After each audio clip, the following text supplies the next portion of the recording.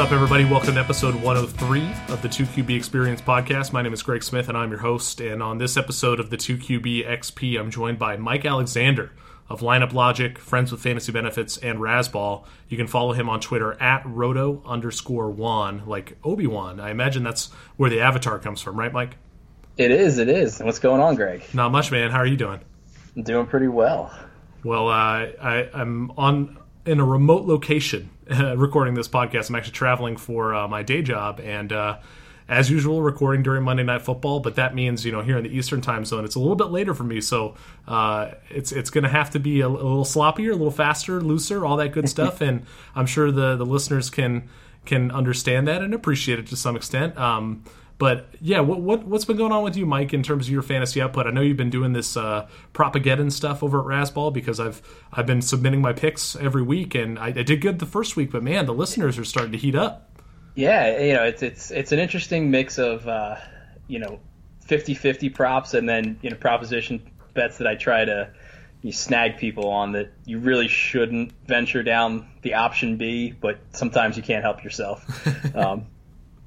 It's generally a dozen props that I try to blend whatever the week's storylines are. Prop bets are starting to become more and more popular as sports gambling is getting legalized in more and more places. So it's a fun way for the touts and the public to interact and just kind of, I find prop bets fascinating and have enjoyed them ever since doing my first Super Bowl prop contest.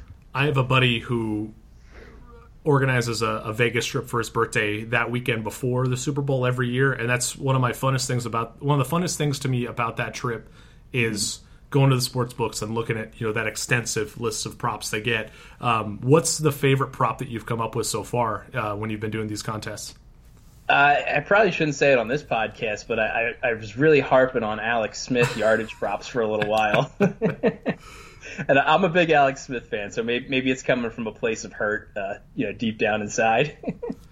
Some fun stuff like who's going to get more yards, the running back he's facing, or his passing yardage. A lot of fun stuff with like the Bucs passing game because the Tampa Bay quarterback is usually good for 400 yards, things like that. So you can get pretty creative with the statistical world we're living in today's NFL.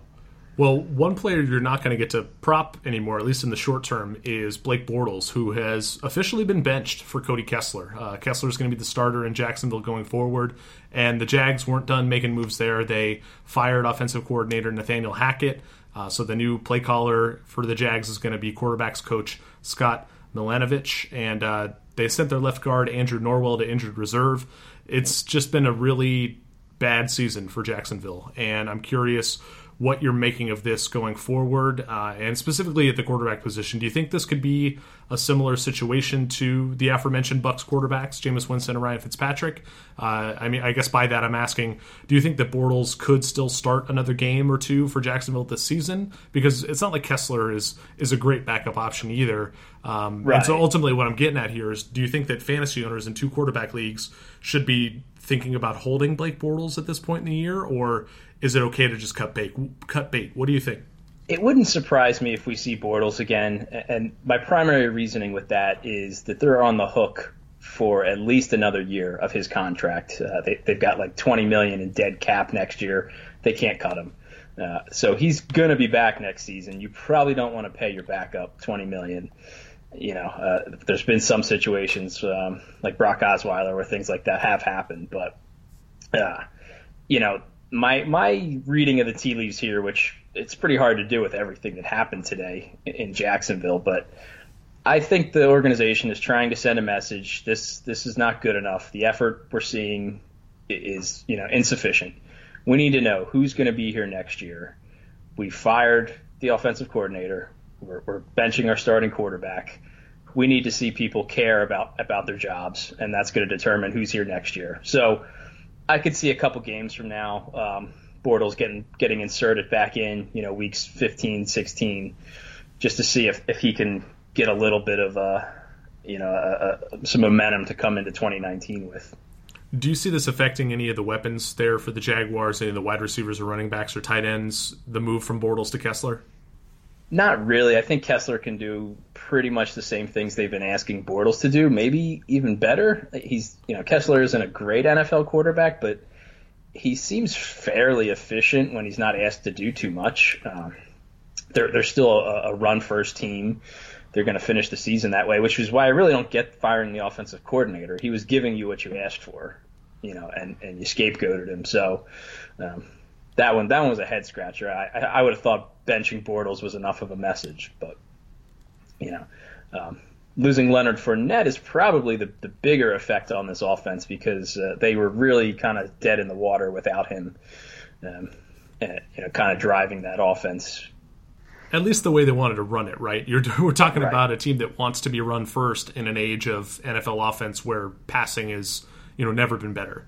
And that's something that's kind of continually frustrated me with the Jaguars and the Bortles experience is that they've been so married to this, defense and running game plan that I don't know. It just seems backwards. And honestly, I agree with you. I think the move to Kessler might even be better for the type of games they want to play. Whether or not that is, a good idea in the modern NFL is a different story. But in terms of fantasy, I think we're not going to see. I mean, Kessler is not known for his arm, so we're not going to see quite as many deep throws. I think this does hurt D.D. Westbrook, Keelan Cole to some extent, but I think that short passing game could still pick it up. And actually, I don't know about Keelan Cole. I'd have to check his A-dot. I don't know generally where he's targeted for the most part, so that's something I need to look into. But I think this does bode well enough for the running backs there, maybe for the tight ends too. I think Kessler is going to be a check down artist, and those are the types of players that we want to be targeting. Let's dive more into what we saw in Week 12. And, the Thanksgiving weekend's always an interesting one because we get those 3 early games instead of just one, and it breaks up the week to some extent. It makes DFS really weird. I don't know if you have any, DFS stories to share from Week 12, but in general, let's talk some of the major news that came out of this weekend. And the first is Melvin Gordon spraining his MCL. And I'm curious if you think this raises the appeal of Phillip Rivers, specifically in 2 quarterback formats, because Rivers was kind of already locked in as a steady, guy in that QB8 to QB15 range, or he was finishing in that range most weeks.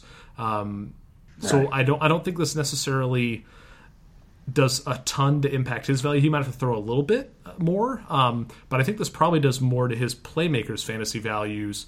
Austin Eckler having to step up, of course, but maybe some extra running back support from Justin Jackson, the rookie they just drafted, and then the receivers there too, maybe getting a small uptick in usage. So how do you see this playing out for the Chargers? Yeah, I think on the running back split there, you're going to see Jackson kind of handle Gordon's rushing role, and you're going to see Eckler continue his pass catching role, probably be a little bit enhanced there. I think he caught 10 passes on Sunday.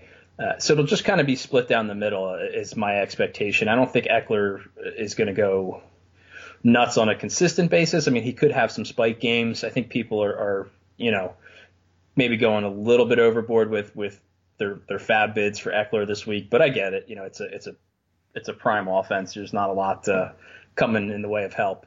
As far as Rivers goes, he's actually been remarkably consistent this year. He's either thrown 2 or 3 touchdowns every single game. That was actually one of the props in Propageddon was will he throw 2, 3, or any other number? But I think any gains in not having a playmaker like Gordon that they're going to turn to Rivers will be offset by losing that playmaker, in that the offense won't run quite as well without Melvin Gordon. Yeah, I saw somebody tweeting about this earlier in regards to the one game where Eckler kind of stepped in for Gordon in a bigger way. I think that was week 7 or week 8. Yeah, do you remember what week that was by chance? 7 sounds right to me. Yeah, 7. I'm going to look this up as we go here. But essentially the tweet was talking about how in that game, Eckler saw a huge usage. It was like 95% snap share or something along those lines. And I think that is telling to some extent that, yes, they trust Eckler more than their other options behind Gordon. But with that said, they've had time to prepare for this, right? They know that Melvin Gordon sprained his MCL a week in advance, so they have an entire week here to implement a game plan that could feature more of Justin Jackson. And So yeah, if I'm looking at this right, Yeah, and the only note on that I would also add is that Jackson was waived by them coming out of the preseason and then signed to the practice squad, I believe. So he may not have quite been ready to handle the load that he is now. Yeah, and so I've got this now. I'm looking at airyards.com, looking at snap share of the running backs. And yeah, Eckler handled 95% of the snaps. Justin Jackson played 11% of the game. So yeah, I don't think we can have huge expectations for Jackson here. But with that said, I think that he becomes a really intriguing handcuff. A player that if Eckler were to get hurt, kind of just by default, Jackson would become a very valuable commodity. And I think that does make him worth picking up this week off waiver wires, because I imagine Eckler is going to be owned in most places. Another injury that we have to talk about is Andy Dalton spraining his thumb in his throwing hand. He went onto IR today. Jeff Driscoll is going to take over as the starter for the Bengals. How do you prioritize Driscoll versus Cody Kessler if you were on a 2-quarterback waiver wire this week? I think my priority would be with the guy that's got the more clear path to playing time, being Driscoll with Dalton on IR. Driscoll would really have to underperform, especially with how conservative that organization is. If they're naming him the starter, I expect them to stick with that for a little while. And he seems, kind of the same thing as Cody Kessler, capable in a limited role. And I think that's probably where the Bengals are going to be. They're a little more offensively progressive than the Jags, but they're still the whole decision making in Cincinnati is just such a disaster. I mean, as soon as Hugh Jackson was on the street, they went and snatched him up. So I think that tells you all you need to know. Yeah, and the thing I like to see from Driscoll in that game where he took over just now was the fact that he got in on a rushing touchdown. And I mean, he only carried the ball 3 times for 9 yards, but the fact that they're willing to use him like that and be a little bit more creative with him because he is the backup, I think that's important. We're seeing that happen with Lamar Jackson. We're seeing that happen with Josh Allen to some extent. We know these guys are limited in a NFL quarterback capacity, but as athletes, they're still going to be fine for the most part. Most NFL players are good athletes, right? And so I think that there might be some sneaky Konami code value with Driscoll. I agree that he's got to be the guy to prioritize for that reason, right? You get a guy who's basically locked in as the starter, whereas, as we discussed previously, Bortles could come back and retake the job in Jacksonville. What if we were weighing those two options against some of the other quarterbacks that we could be speculating on? Let's say Colt McCoy was still out there on a waiver wire, or maybe Chase Daniel, and we could even talk about C.J. Beathard for San Francisco potentially retaking the job. Now, the Niners have announced that Nick Mullins is going to start in Week 13, so Beathard isn't going to be starting this week, but based upon the way that Mullins has looked over the past couple games, right, I could envision a scenario where Beathard gets that job back. So I guess we have Driscoll ahead of Kessler right now, but would you rather have Colt McCoy or Chase Daniel or Beathard over those two? So the way I would approach that scenario is to base it on the offense. We don't know a lot about these quarterbacks, maybe McCoy, but the other guys, there's limited sample sizes, things like that. So, which offense do we have the most confidence in? Washington's quarterback has not really produced this season. So if you have to use McCoy, I think he's okay. The 49ers, in spots have been good, but again, not a great team offense. I think Cincinnati, if they get A.J. Green back, that's probably the offense you want to be tethered to. They've got playmakers in Green and Tyler Boyd. Good running back situation. So that's probably the optimal place for success for one of these guys. Yeah, and I think the other thing that I do like a lot about Driscoll is he is a bit more of an unknown commodity. We know what we're getting from Colt McCoy. We know what we're getting from Cody Kessler and Chase Daniel and C.J. Beathard. We've seen them play before. This is uncharted territory for Driscoll, and I think that makes him a little bit more intriguing to me because who knows, maybe he was better than Dalton all along, and now he's given a chance. And this is how these stories start sometimes, right? I mean, you think back to Tom Brady taking over for Drew Bledsoe. Yeah. Now, I'm not saying that Jeff Driscoll is Tom Brady. No one is. But those are the types of narratives you can start to spin together. And I think... Yeah. Oh, go ahead. Yeah, really interesting note on that is Josh Hermsmeyer, who does the Air Yards website. He had tweeted out at the beginning of this season or maybe a little further into the season, but that for quarterback play, the optimal time is between weeks 8 and 11 for predictability. And then in weeks like 12 through 15, you saw spikes in both directions, down and up. And I had kind of floated out there as a reason that could be is that's when we start to see injuries and then rookies kind of getting the role and people who are being ineffective get benched.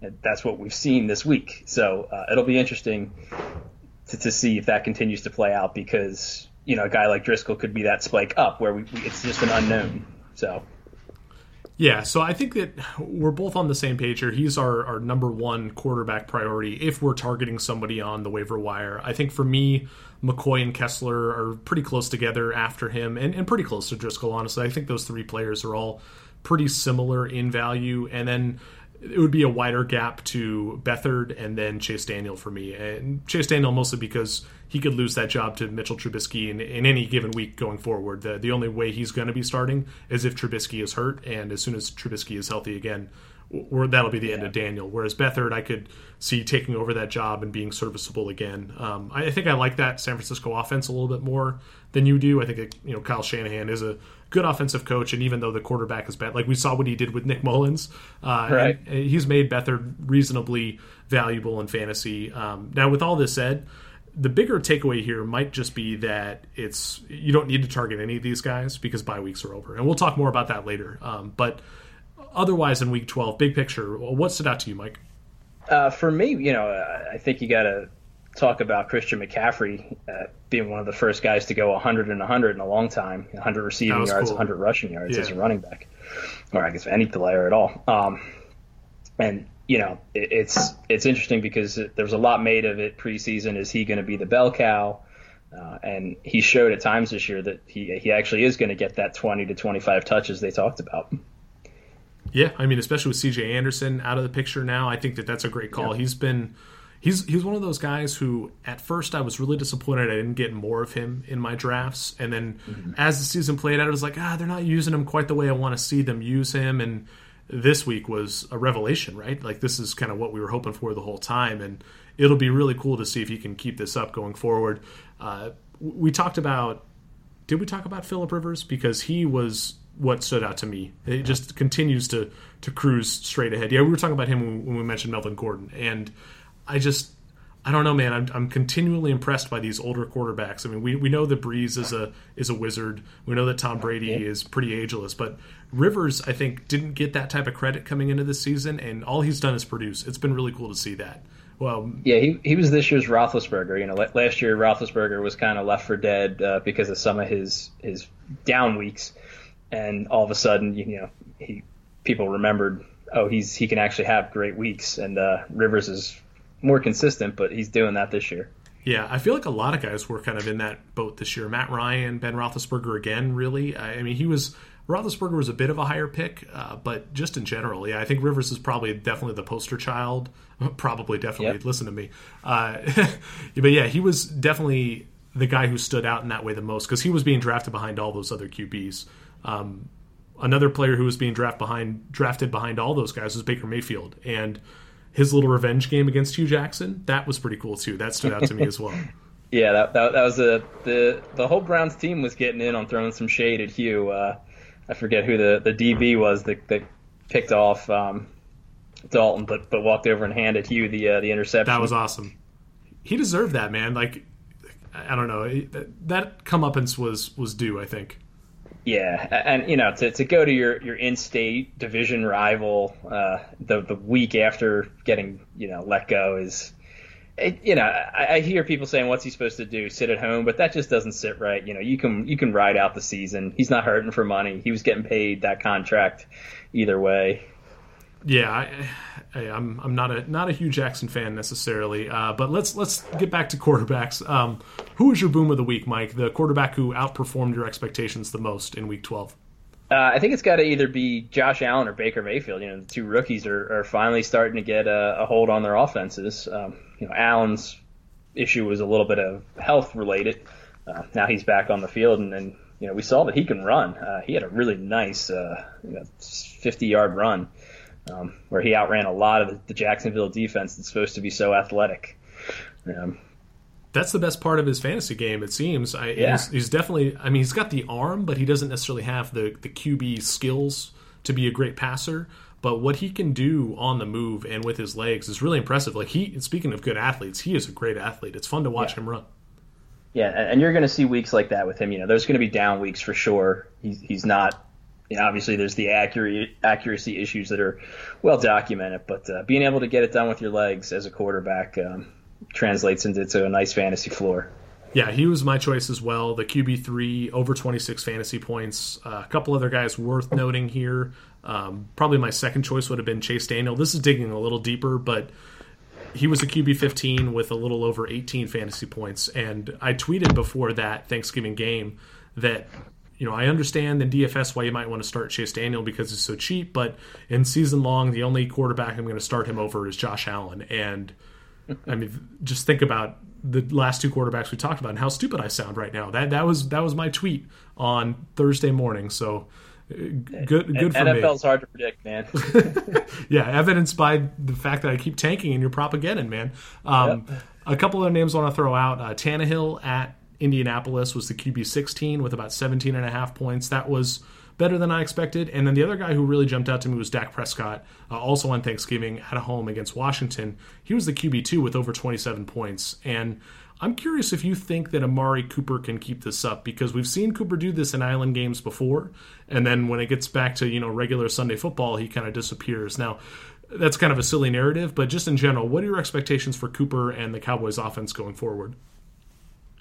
I think you're going to see maybe slightly more stable production out of Cooper, given that he's really the only true passing threat that the Cowboys have. But, for me, the Cowboys at home are a fairly safe bet. On the road, I'm not really interested in them too much. Dak's been getting it done with his legs as well. So that kind of hampers your passing options, a la Cam Newton, where if your quarterback's going to run it in on a fairly consistent basis, it just eats too much of the pie from everybody else. But I do think Amari will have games like that. Obviously not what he put up this past week, but he's a deep threat. He's a good route runner. He's a great athlete, and look at that. The Cowboys got a wide receiver who can get open, and Dak Prescott suddenly looks competent.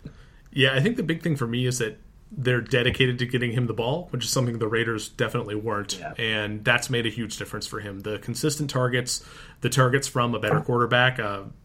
Apologies to Derek Carr, but Dak Prescott is an upgrade, and I think that this is something that we can kind of. I don't think we can count on huge games like this, but we can count on, like you said, just more consistent production from Amari Cooper. Mike, who is your bust of the week at quarterback? The guy who underperformed your expectations the most? That would have to be Matthew Stafford. He's the only quarterback on Thanksgiving that didn't break double digits. Even Colt McCoy got double digits. Heck, Taysom Hill was only 6 points behind him.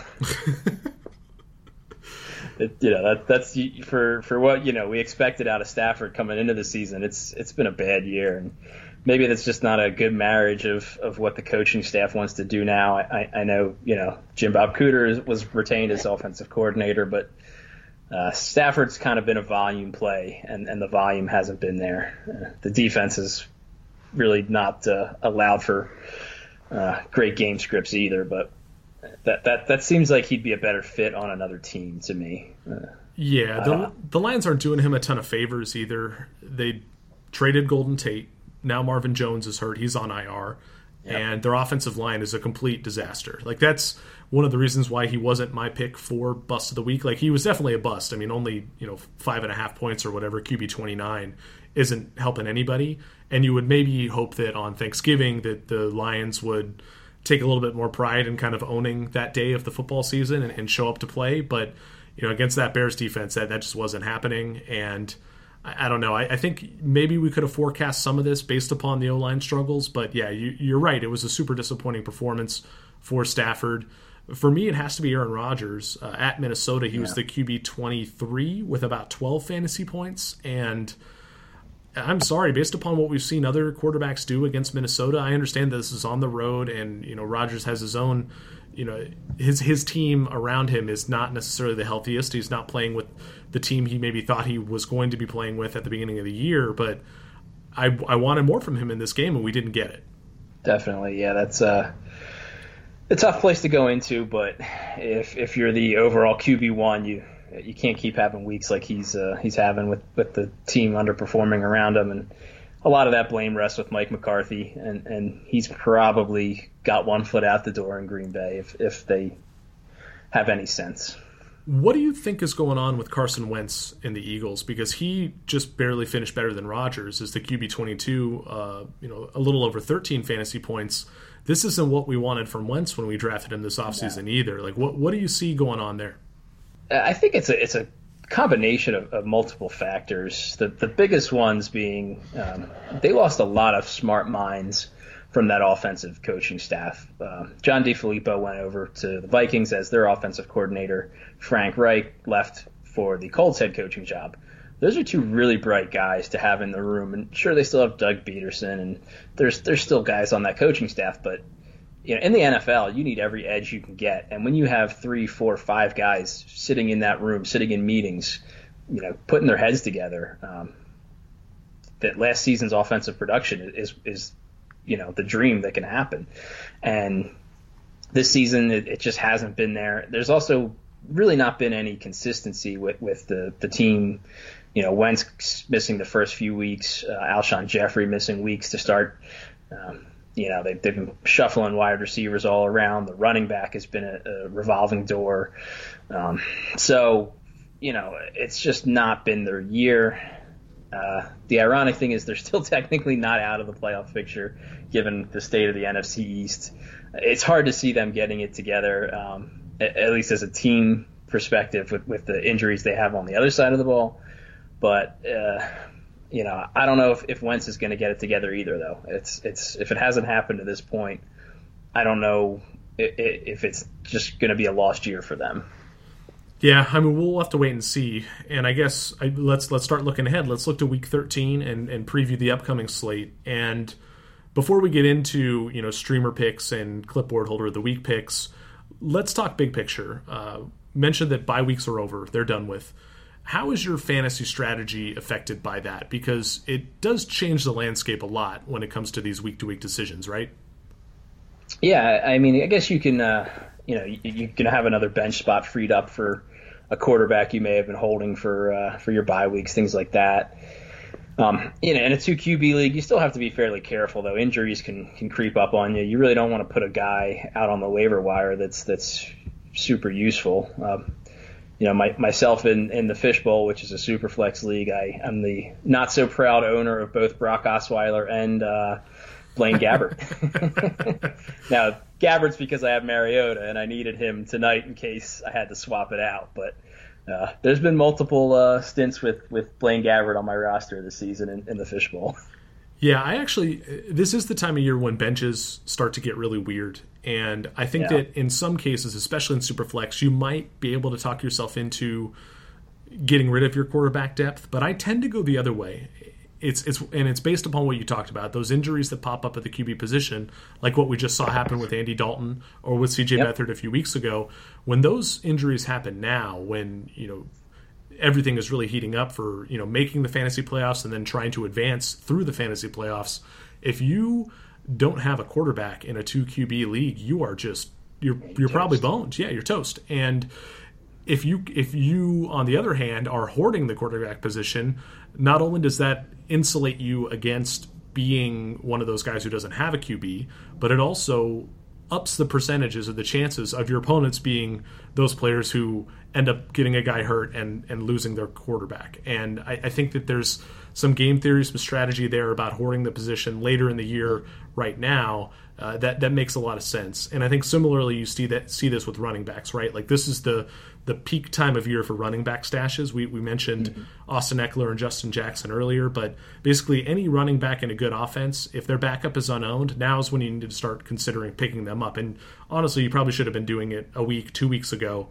to get ahead of this stuff. But I think this is it's just a really fun time of year because this is when we have to start pushing our chips in a little more liberally, right? And I'm curious, do you always, quote unquote, start your studs this time of year, or are you willing to get a little bit more creative if there's a matchup you feel really good about and you think is going to hit in a particular week? I think at this point in the season, we do have a fairly good, sample size. We know more about the teams than we did 6 weeks ago.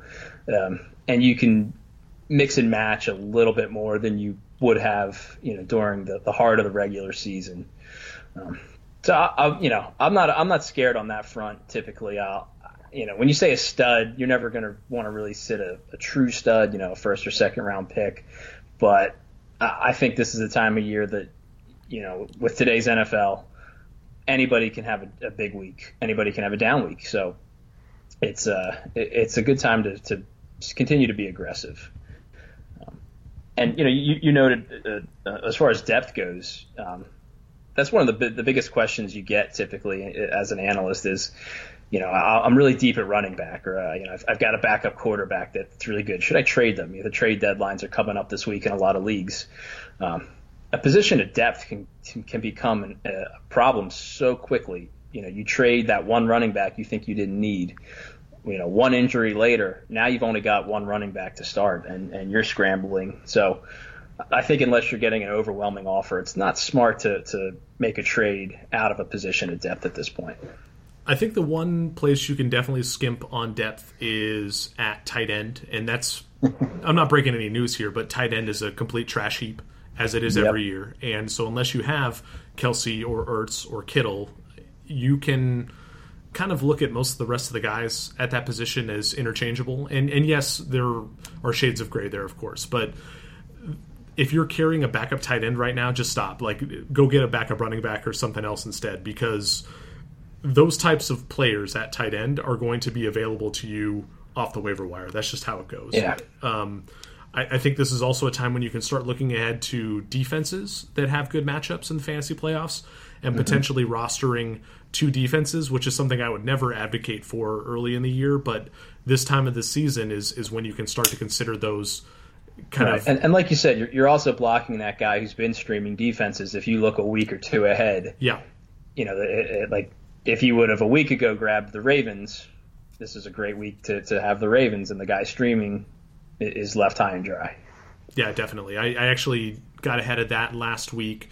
I picked up the Buffalo Bills defense because they have a really nice schedule coming up, and their defense has been playing really well. Especially at home. I have Houston as well, so I'm not sure how often I'm going to be benching Houston to play the Bills. But at the same time, like you said, I'm blocking other owners from using the Bills against me. And so I feel pretty good about my position players, wide receiver, running back, quarterback, that I can start to shave those margins on depth at wide receiver, depth at tight end to gain a little bit of an advantage at the defensive spot. And I know that not everybody plays with defense anymore, but this is one of the times of year when I'm kind of thankful for kickers and defense for that reason, because there's just a little more, flexibility and interchangeability you can have in the way you approach your matchups. And I find that stuff interesting. That's why there's been a big discussion on Twitter, the past couple days about getting rid of kickers. I know that Matthew Berry basically tweeted out a giant poll that said, for the standard ESPN game next year, do you want kickers in it or not? And it was pretty close. It was almost 50-50. Where do you come down on that, Mike? I'm curious. Do you like having kickers in defenses? Could you do without them? I definitely don't want kickers. Defenses I'm more okay with. And I think the unpredictability argument is a flawed one because, we've talked about enough people this show that there's just not that much predictability in the NFL game itself. Obviously those two positions are the harder out of all the positions we roster. My issue with kickers is opportunity. You can't project opportunity for kickers. Most other positions, you can say a quarterback's going to get roughly X amount of attempts. Running back should get this many rushes, this many targets. Receiver, this many targets. You can forecast opportunity fairly well for everything but kickers. That's just kind of a crapshoot. Is the offense going to stall out in this window between the the 5 and the 30-yard line and have the optimal spot to kick a field goal. Oh, see, I disagree with you here. I think that is somewhat predictable, and definitely more so than defense and defensive matchups, if only because I mean, it's not. You're right. It's not an exact science, but it's kind of like predicting wins in fantasy baseball, where you're targeting specific types of offenses and specific types of matchups when you're trying to pick the right kickers. And I don't know. I find it, one, fascinating, and two, that I'm relatively good at it. Like I generally, in the Fantasy Pros rankings accuracy, I do well ranking kickers, and I feel like I'm pretty good at parsing that stuff out. Now, if you asked me to like write a manifesto on how to rank kickers and how to pick the right ones, maybe it wouldn't come out. Like, it is kind of a feel game. It's just something you're born with, Greg. I guess so. I mean, it's just in my genes. What can I say? But I'm kidding, of course, but it's one of those things where I feel like there is a method to the madness. Do you know what I mean? Like, you would look at certain types of offenses that have a good quarterback or a decent quarterback, but not a great one, and you're often what you're looking for is the right script based upon the opponent. You're looking for, like, you don't want the kicker going up against Drew Brees or the Chiefs or the Rams, because there's a good chance that, like the running backs on the opposing teams, the kickers might just get scripted out of the game, where like in the third and fourth quarter, a team might be more likely to go for it on a fourth down or go for two because they're chasing points. And if you can avoid kickers based upon that sort of stuff, I think that is forecastable to some extent based upon a more, I guess, holistic view of a team and a matchup. So I disagree with you there. And, if it's something you enjoy, that's what fantasy is about. So, like, don't feel people feel pressured like they have to get rid of kickers. Like, if your league likes it, totally stick with it. I'm not a fan of requiring it. I'm a huge fan of having it as an option, though.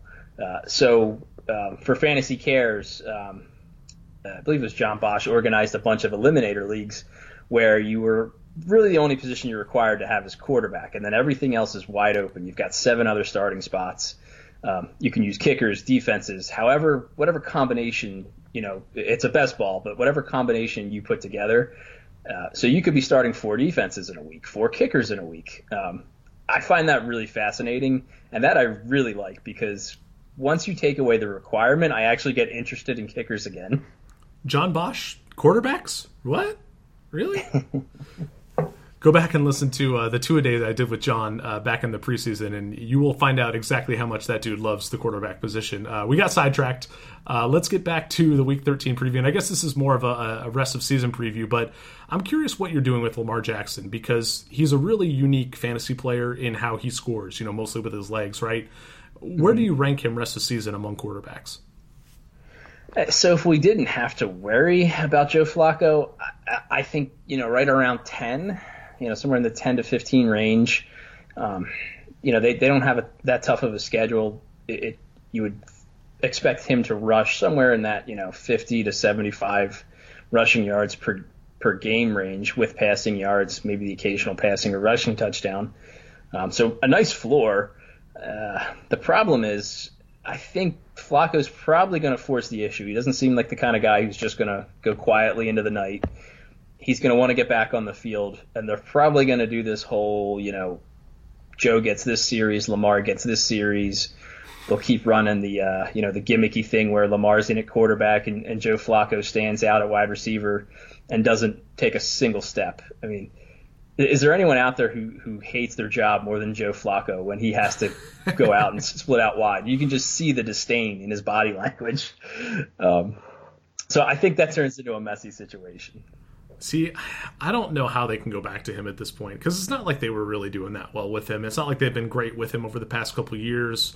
He has that cachet built up from when he won the Super Bowl, but I'm sorry, like, Lamar Jackson's the future. You got to keep playing that dude. And But I agree that the risk of Flacco taking back that role is going to be there all season. We can't avoid that. I think that the range you pinpointed is close to where I would have him. You said 10 to 15. I said in my notes I have 12 to 16.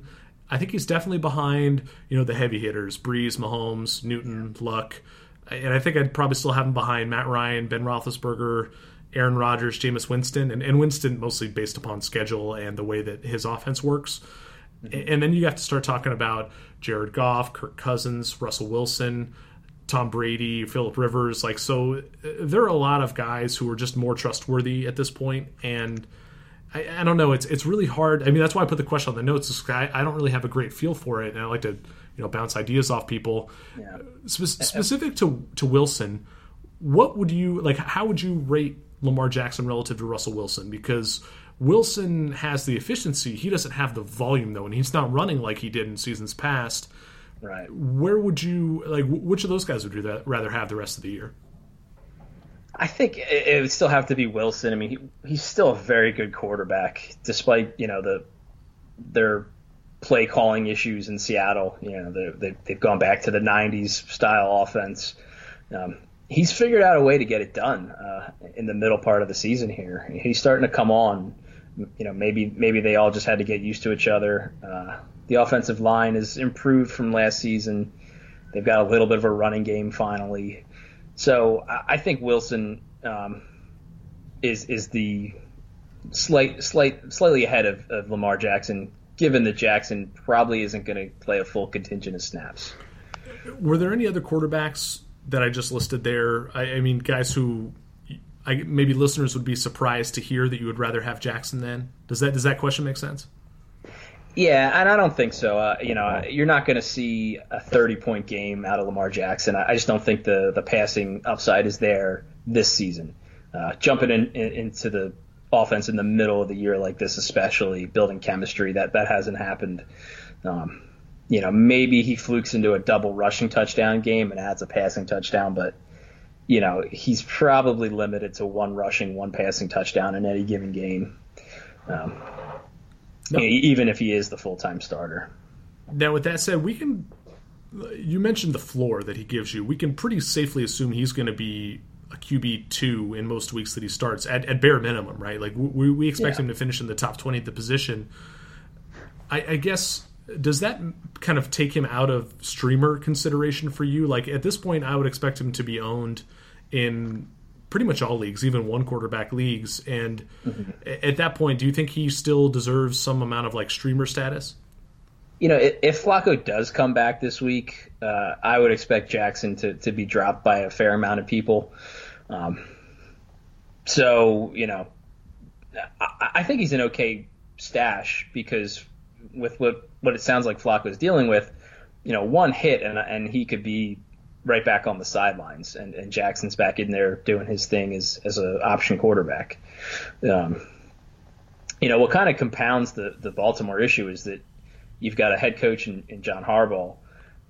He's kind of fighting for his job, so he's got to make the playoffs here and win some playoff games. Lamar Jackson is the optimal play for the future. Whether Harbaugh agrees with that or not, we'll find out, and whether he thinks Lamar Jackson can get him, wins this season as well. It was a new GM who picked Lamar Jackson. Yeah, it will be interesting to see if, when Flacco is healthy enough to play, if he goes to more of a split. Like you said, one series for this guy, one series for the other guy. It's a really interesting situation altogether, and I don't really like watching the Ravens play, and this has kind of changed that. I'm definitely more interested in their team and how they deploy those two quarterbacks going forward. Who do you want to deploy as your streamer of the week at quarterback, Mike? Who is that low-end QB2 or QB3 type who owners wouldn't always start, but in week 13 they're looking good to you? Yeah, I want to mention Baker Mayfield. I mean, you're starting him if you own him probably, but I think he has a really great matchup going into Houston. I don't think the Texans are anywhere near as good of a team as their record indicates, and I think there's going to be a lot of plays run in that matchup. So that's just a really good spot. And Baker's been coming on really strong, especially since getting rid of Hugh and Todd Haley. He's cut the interceptions out. The offensive line's gotten a little stronger. They've got a running game again. But Chase Daniel would be my guy if Mitch Trubisky is out again. He showed he's able to come in, step into that role as facilitator. He's good, probably good for a couple touchdowns. Not a tough matchup with the Giants this week. They're just about done for the season. They're going to be packing it in here pretty soon and testing out some new faces probably on that side of the ball. Yeah, I like that. You're buying into the team of the Bears, not necessarily buying into Chase Daniel. And like you said, the Giants, while they've been okay against quarterbacks, about 16.7 points per game, which is 22nd in the league, but it's middle of the pack. I mean, that's fine. The average weekly finish against the Giants is QB 16.7, also 22nd in the NFL. About 27% of games against the Giants result in a top 10 finish for the opposing quarterback. So there's a bit of a ceiling there. That's not a great percentage, but you have a shot with Chase Daniel, and we know that Jordan Howard isn't any great shakes, so they're still going to be benefited by running the ball. By passing the ball a little bit more than they run it, even with Daniel at QB. So that's a good one. He was on my list, but my pick would probably be Case Keenum at Cincinnati. And the Bengals have quietly been the best possible matchup for quarterbacks this season. We've talked a lot about the Chiefs and some other defenses that we like to target, like the Buccaneers. But the Bengals have allowed more points per game to the quarterback position than any other team, about 23.5 points per game. 55% of the games against them result in a top 10 finish. 91% result in a top 20 finish. So you're basically guaranteed a top 20 starter when you start a quarterback against Cincinnati. Average weekly finish against them is QB 9.0. So that's pretty nice. And I am not in love with Keenum. I think that he's a pretty flawed player. But this is the week to use him if you need a cheaper quarterback. Yep. And in general, the remaining schedule for him is pretty soft. So if he did get dropped in your league for some reason, your 2-quarterback format, then he is a good guy to go after. And I think that you can maybe even use him for more than one game down the stretch here. I'm curious what you think about Courtland Sutton, Mike. Do you think that maybe finally he can break out now that Jeff Hireman is on the IR? I've been waiting for it. He was one of my top dynasty grabs at wide receiver. He's been pressed into action on a couple of those teams. And, while there's been some production, I was expecting more touchdowns by this point. Obviously, he's hampered by the offense as a whole and Keenum with some of his drawbacks. But as you mentioned, the Bengals are just a garbage team. Their defense is really bad. So if you can't get it done against them, there's not much hope. Do you think that Josh Allen can keep it rolling at Miami? The Dolphins haven't been a great matchup, about 16.5 points per game allowed to the QB position. That's 24th in the NFL. Average weekly finish against them is QB 17.1. I just don't know if normal matchup stats apply when we're talking about Allen, just because of how many points he gets on the ground. So that's what he's going to need to do. The thing that Miami does is they play at a snail's pace. They grind the game to a halt. They're one of the slowest teams. Even if they're trailing, they just refuse to come out of their shell, which we thought Adam Gase was an offensive genius, and it turns out just having a Hall of Fame quarterback was what he was his calling card. That helps. So that hurts the other side. The other offense just won't get to run as many plays. The Bills aren't particularly a quick team in their own right. If he can bring that rushing back. That wouldn't surprise me this week. Miami does have their secondary is, probably the strength of their defense. They can be run on. I don't know if LeSean McCoy is the guy to play this week. It's a plus matchup, but he's had a really inconsistent year. The rushing may come from Josh Allen. I'm going to throw a few other names out here, and you just tell me which one you like best. We kind of touched on this with our potential waiver pickups earlier in the show, but Jeff Driscoll at home against Denver, Cody Kessler at home against Indianapolis, and Colt McCoy on the road at Philly. And of those three, Philadelphia has actually been the best matchup for quarterbacks. But yeah. I don't know about you. I think I would rather use Driscoll. And we talked about him being our preferred guy to pick up. Would he be your preferred guy to stream as well this week? I would say yes. Denver's been a pretty bad defense in their own right. The days of the no-fly zone are well behind us. They're bottom 10 in both run and pass defense. So it's not a hard ask to get some points against them. The one interesting thing with Cody Kessler though is Indy is really clicking on all cylinders and scoring points, running a lot of plays. Andrew Luck throws 3 touchdowns every single week. And, that's going to probably result in more attempts for Kessler than you probably would have expected. Yeah, well, especially if, what's his name? Yeah. Wow, why am I blanking on the running back's name? I almost called him LeGarrette Blount, but his name is Leonard Fournette. Yes. Wow. It is getting a little late for me in this East Coast podcasting world. So, again, apologies for the brain farts. But, yeah, I think that with him suspended, they're going to have to throw more. And he's appealing the suspension. Who knows how that goes? I don't understand how he thinks he can get that suspension repealed. But, I think that maybe we'll see more TJ Yeldon, more of those kind of short, quick passes. Now, I don't know if that's necessarily going to translate to a lot of fantasy production. But you're right. If the pace is there, if the attempts are there, then Kessler could be a decent volume option. I don't know. I mean, ultimately, we've touched on this a couple times. You really, at this point in the year, you probably should have better options than any of these guys we're throwing out. These are desperation plays for the most part, right? Yep. Okay. Let's go the other way. Who's your clipboard holder of the week? This is the QB who you would normally start, but you're going to avoid in Week 13. Yeah, we touched on his struggles earlier, but it's Carson Wentz. The offense just isn't right. Like I said, inconsistencies, personnel turnover, and loss of some sharp minds on that coaching staff has really kind of sunk their season. So, Washington is a good team against quarterbacks generally. Not going to start Wentz, which probably hurts this week, given that you probably spent some draft capital on him. Yeah, the Washington defense has been an interesting one because they've allowed a lot of big games, but they don't. The floor against them is pretty low. They've allowed 46% of quarterbacks to finish top 10, but only 55% of quarterbacks they faced to finish top 20 against them. So that's probably more indicative of the specific quarterbacks that they've played more than anything else, and that shows you that their defense can be pretty good. And it makes sense. They have Josh Norman.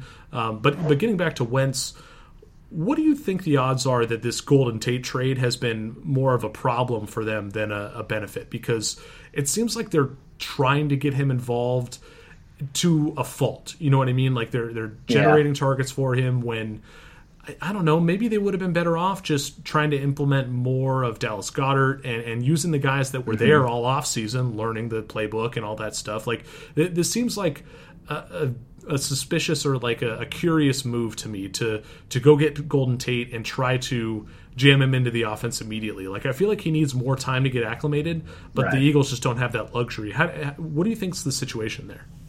I think it's a case of the front office and Howie Roseman not fully understanding, the tactical portion of football. It's really hard for a wide receiver to change teams mid-season. You're learning a new playbook. You've got to develop, a rapport or comfort level with the quarterback. Get timing down. It's just not easy to do. I think Howie saw a good value. They're really only giving up one round. If Golden Tate walks, they should get a fourth round compensatory pick. So in his head, he wasn't giving up a third round pick. He was only, trading a third round for Tate and a fourth. And it's just, it was too good of a value. He may have also been wanting to block some of the teams in the division, like Dallas, who, they knew they were in the market for a receiver. It could get there by the end of the year, but it's going to be an uphill battle.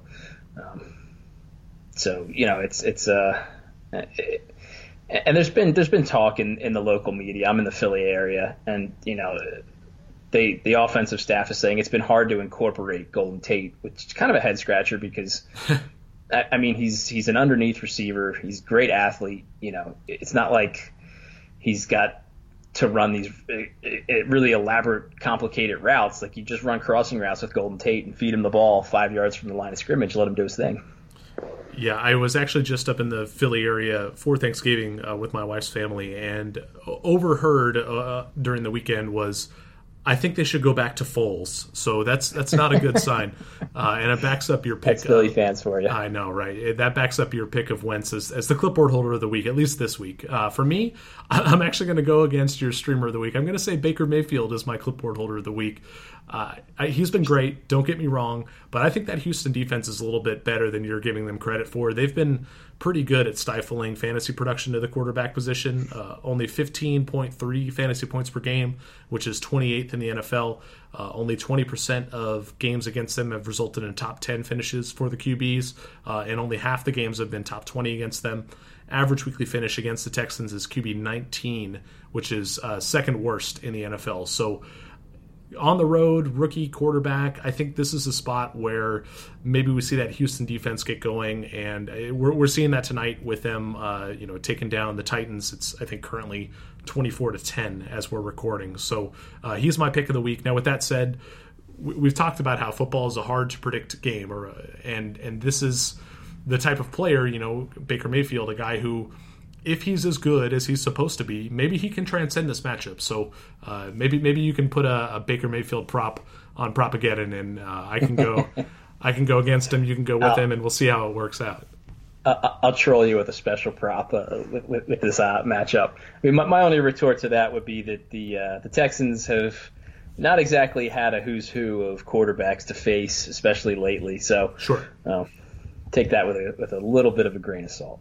So I want to throw out a couple other names here and take your temperature. I think one guy we can kind of just gloss over real quick is Matthew Stafford. He's going to be at home, but he's going against the Rams. And while the Rams have given up a decent production amount to quarterbacks, I don't see Stafford holding up against Aaron Donald and that Rams defensive line. I think that they're going to eat those Lions O-linemen alive. And so I think that he's a guy who you can definitely avoid this week. But the other one I'm curious about is Tom Brady at home against Minnesota.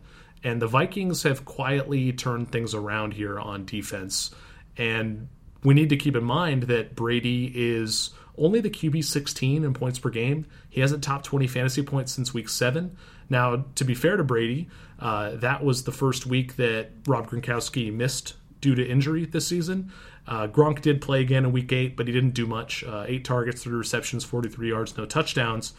But then Gronk missed the following 2 games before just returning this past week. So maybe everything will be fine for Brady now that Gronkowski is back. But I think that he's tougher to trust than usual against Minnesota because the Vikings have held opposing quarterbacks to under 15 fantasy points in 6 straight games. And that includes games against Drew Brees, although that was admittedly a little fluky, but also against Aaron Rodgers, which was not so fluky. So what are you doing with this matchup? What are you doing with Tom Brady? Because he's been a pretty major disappointment for the 2 QB drafters who took him early. Yeah, he's another guy who just, the revolving door of personnel has jumped up a bit. A lack of consistency is a huge problem for NFL offenses. With injuries, suspensions, they've had the same thing as the Eagles. Running backs have been, they're using Cordell Patterson at spots here. So things have not gone according to plan for New England. That said, Tom Brady, he's too consistent. A lot of people sat him this week, got a little too cute with it, and definitely regretted it. I remember one guy mentioning he sought Tom Brady for Nick Mullins. No. That looks particularly foolish in retrospect. I mean, I'm a Mullins truther, but you wouldn't see me doing that for Brady. That's ugly, man. That's a little too risque. Yeah, it's that time of year where you're getting frustrated with certain players that have underwhelmed consistently, and you start to do rash things, and that typically leads to bad things in the fantasy world. You want to just take it as a case by case basis, make your projections, and use who you think the best player is. On the whole, don't let biases creep in if possible. All right, I got a couple other names I want to throw out here as potential clipboard holders, and these would be more contrarian picks. So I think in general you're going to be starting these guys in most of your leagues, but Russell Wilson against San Francisco. Now, this is a good matchup for quarterbacks against the Niners, but could we perhaps see a running back takeover for Seattle? Like, we know they want to run the ball as much as possible. This might be the matchup where their dreams come true, right? They could run on 70% of their plays against the Niners. I think this is probably getting too cute, but that's one player. And the other is Dak Prescott at home against New Orleans. And the Saints have given up a lot of production to quarterbacks too, but I just don't know if the Cowboys are built to take advantage of garbage time the same way that other teams would be against the Saints. With that said, Prescott's rushing ability probably quells any of those concerns. I don't think we're benching any of these guys, either of these guys in our leagues, but is there maybe reason to fade these two in DFS? What do you think?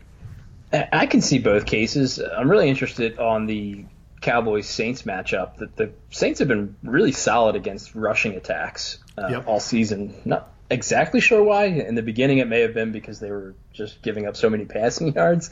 Well, game script does it too, right? Like if they're leading by so much, they're going to drive teams to pass and not run the ball, and that inherently, crushes rushing attacks. But yeah, go ahead. Right. Sorry, I cut you off.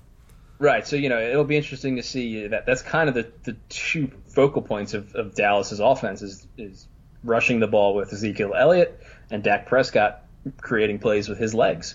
So, does that continue this week? The Saints as well aren't as good on the road, but they're indoors here and down in Jerry World, and really clicking on all cylinders. I mean, they didn't even have to use their playmakers last week.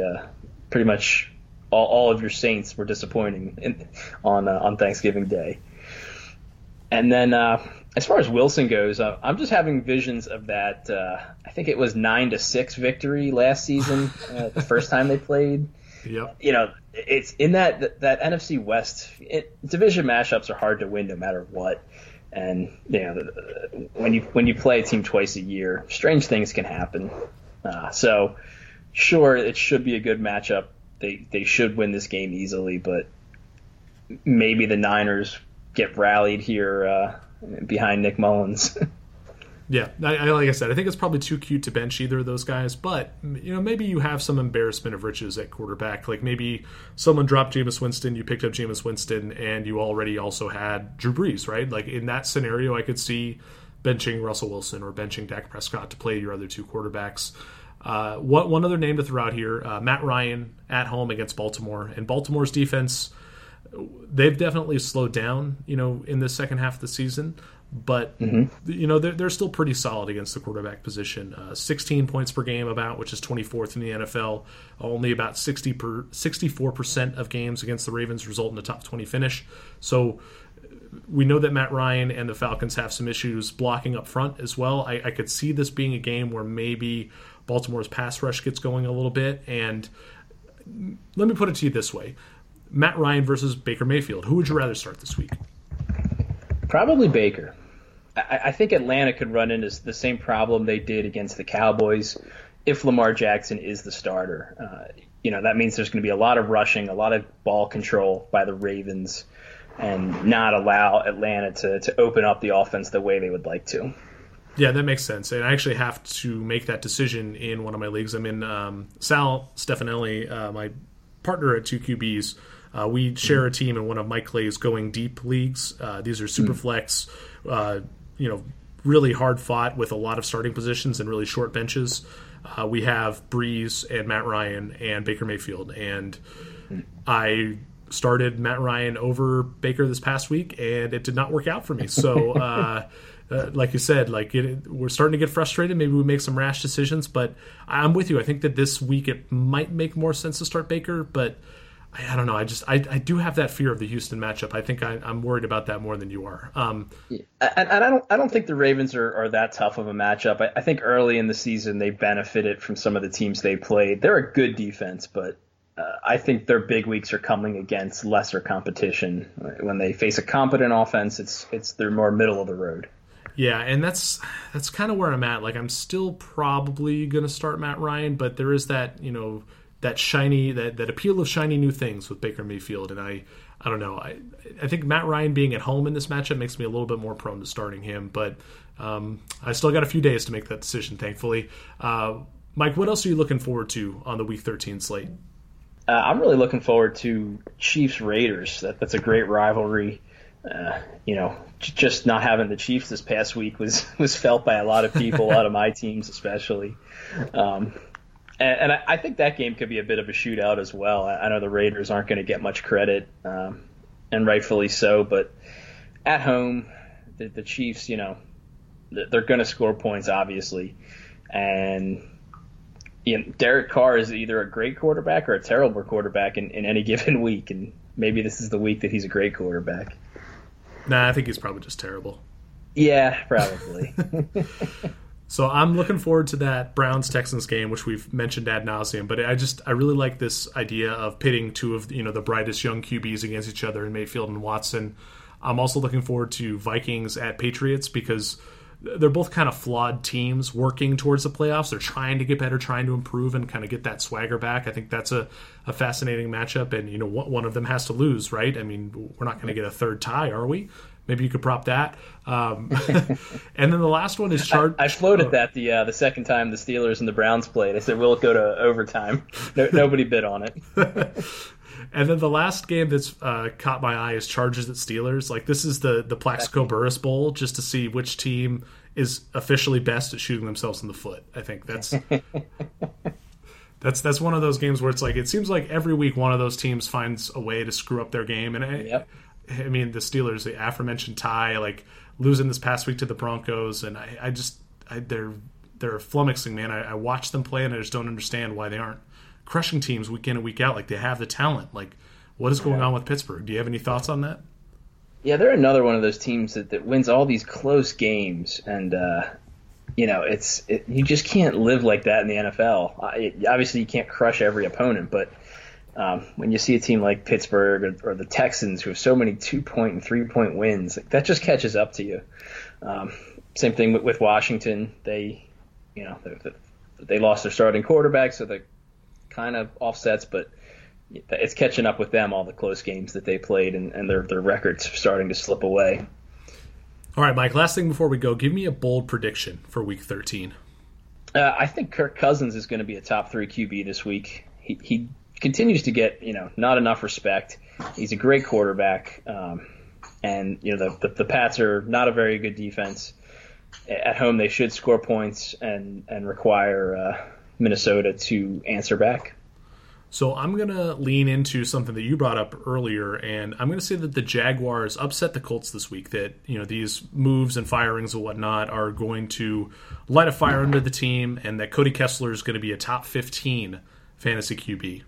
Not a bad one. Yeah. Definitely not something I believe in fully, but that's why it's a bold prediction. Wouldn't be bold if it didn't scare you. That's right. Mike, I really want to thank you for taking the time to come on the show tonight and bearing with me and my weird scheduling quirks based around this work trip. Anything you want to plug before we get out of here? Yeah, so you can catch the weekly Propageddon article Fridays on Razzball.com. You can participate in it if you're into props. It's only a dozen. They're quick and easy. You don't have to do much research if you just want to shoot from the hip. And then all my work at Lineup Logic. If you're into DFS, you can check us out there. You can get a subscription through Patreon and get winning on the DFS front as well. And probably the best way to find all that stuff from Mike is to follow him on Twitter at roto_Juan. That's WAN. And if you want to follow 2QBs on Twitter, we're at TWOQBS. You can send questions to us there on Twitter or by email, 2QBs@gmail.com, spelled the same way with no numbers. It's all letters. If you can rate and review the podcast, subscribe to the podcast, that would be much appreciated. It really helps me out, helps me spread the word to new listeners and kind of build this 2QB community we've got going. It's one of the best in the fantasy world, and I think I talked about this a couple shows ago, but I feel like we're getting to the point where we can start talking about maybe 2QB becoming the standard, or at least Superflex becoming the standard. Like, we're seeing Matthew Berry tweet about getting rid of kickers. Like, maybe I'll have to bend his ear a little bit and see if I can get him to get a Superflex tweet out there too, because it really is the best way to play. And I appreciate you all for tuning in and listening to this and being a part of our little subset of the community. And thank you very much. And until next time, good luck in Week 13. Adios.